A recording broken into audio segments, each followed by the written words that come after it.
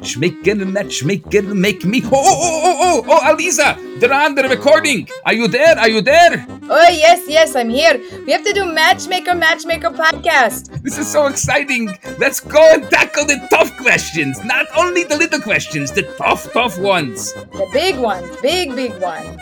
Okay, without further ado, let's get to the question of the day. What is the question of the day? That is the question.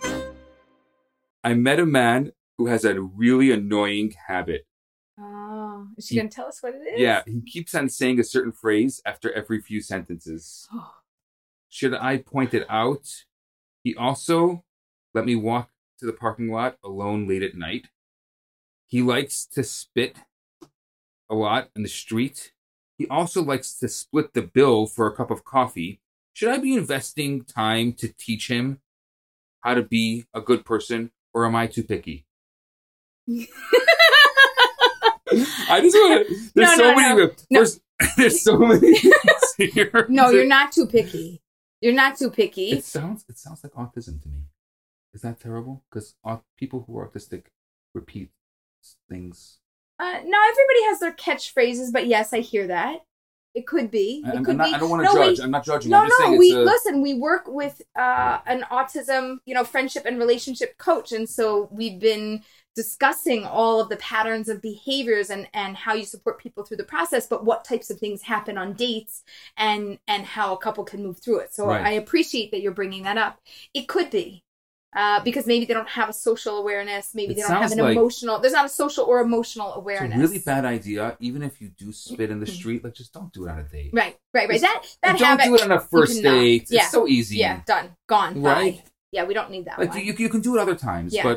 But the catchphrase, I had a client and she dated somebody and he had his little catchphrase, and at the end of it he would go and give a wink and a little finger point. That was the thing. He'd do a little, those people? Yes. You're laughing. Everybody knows those people. Yes. Okay.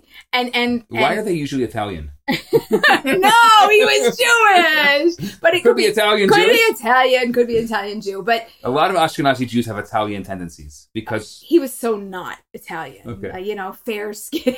He was so not Italian. Anyway, we're terrible. We are horrible humans. Do not judge us based on the fact that we are stereotyping people. We are going to be canceled now because of stereotyping. No, we're just playing. Yeah. Okay, but seriously, people have things that they do, and if it's the repetitious habit thing, if she stopped the sentence after that thing, like he has this phrase, I thought you were going to stop, and it's really annoying me, what should I do? I was going to be like, listen, I think you should just bring it up and be straight and just say, I don't really connect to that. It's kind of like one of those throwaway catchphrases that people say, and you use it consistently and often. It just keeps coming up for me. It could be really annoying. And it's grating on me a little bit.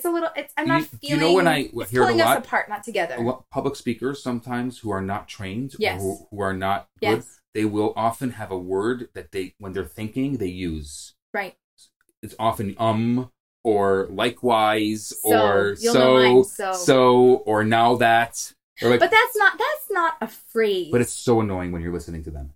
Yes, but a phrase, the same thing. You say something to me, and my response to you is this catchphrase, and I'm like, don't you have anything better to say to me? Do you want to hear me, see me, understand me, value me? Say something different.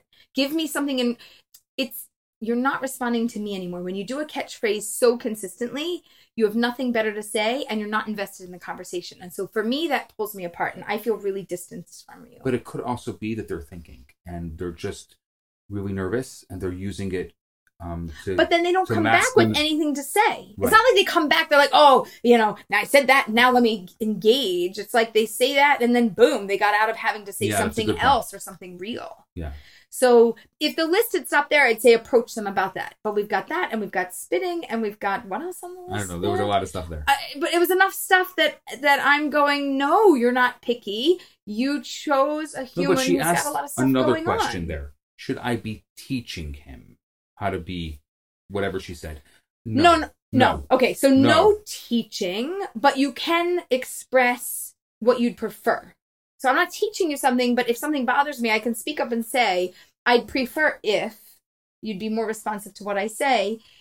and use this phrase a little bit less. I'm not teaching, but I'm not teaching you how to behave in life. I'm telling you how to interact with me. And I'm relating it specifically to me. I'm not saying you'd be better off in life if you don't ever say that phrase again. This is a really, really good job for the third type of matchmaker. We talk about 3 types of matchmakers. Right. Or 3 stages in matchmaking process.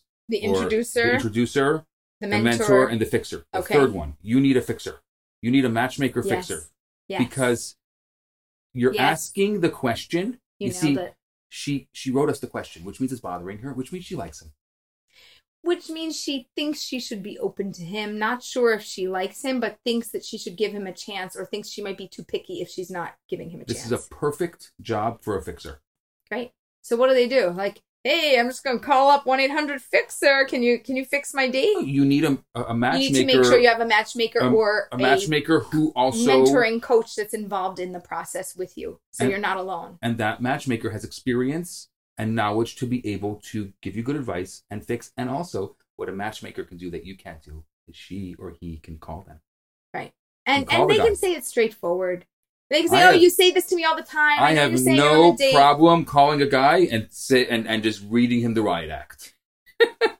Maybe because it's a guy-to-guy thing. I don't know. But I've done it a couple of times. And they appreciate it. They appreciate it. They actually appreciate it. Thank you. Nobody ever told me that. I appreciate somebody actually bringing me up. He could be a good guy that's been alone a while and got used to his stuff. And as a result, and it's also like the lazy way out. Like, I just say that. He needs a little straightforward rabbi coaching. Say, Dudski. I often do say that. You do? Yes. Generally, when I'm mentoring or coaching, like with someone, and I'm about to say something, I'm gonna like, Dudski. We got to talk. That's good. You soften it with something funny. Okay. Dudski, we gotta talk. Okay, that's the line. If you ever hear Dudski, we gotta talk, then you know what's about to come next. I am revealing my secret sauce. I won't tell anyone. Okay. This is good. Is that it? That's the end of the podcast? That's it, Rabbi. You gotta wait till next week to get another question.